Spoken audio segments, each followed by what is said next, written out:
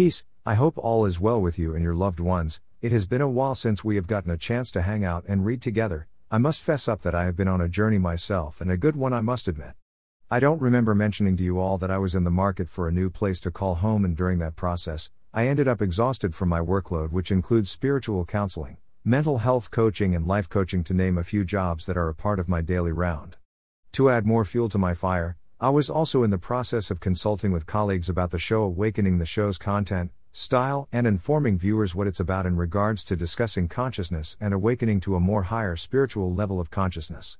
By the way, Awakenings airs on YouTube and it is podcasted anyway. I was able to work on the first episode, which in my opinion is a superb introduction into the realm of awakening to higher levels consciousness. Unfortunately, after the first show was loaded onto the various social media outlets, I had to postpone my availability to consult about the show's content, etc. It was disheartening for us, but I was able to find the perfect place to call home until I relocate to my home that I am buying next year. During my journey of locating a transitory place to call home, I began to feel the pangs of frustration and the inability to focus on a single task, so I did what I do best when I become overwhelmed, and that was to tap into my intuition to gain clarity and a higher level of awareness to help me sort out the feelings that I was experiencing, because there is always another side of the story of life.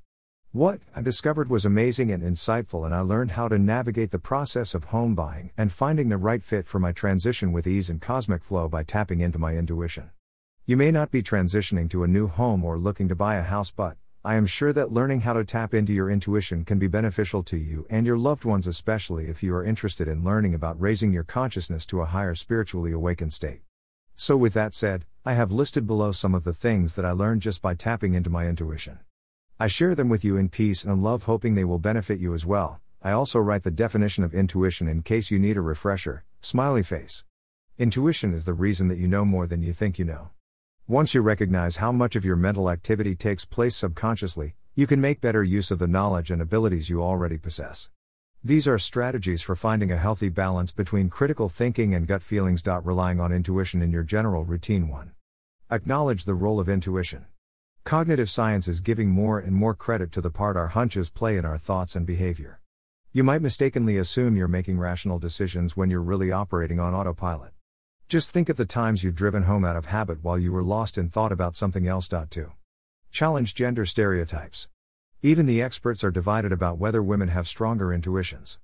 Many studies suggest that women in general are more sensitive to emotional cues, but individuals vary widely in their abilities. 3. Look for connections.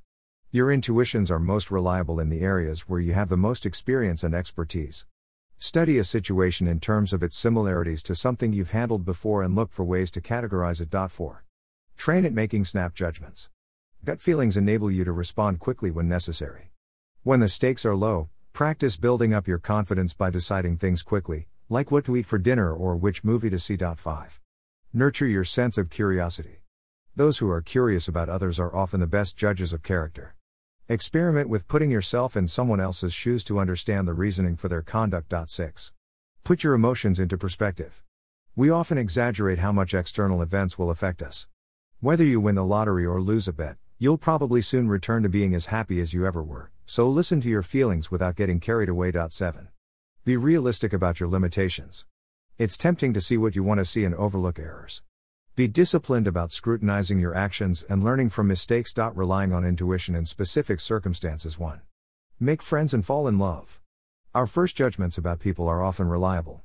You're likely to recognize the people who will enrich your life as long as you keep an open mind about seeing the good in everyone. 2.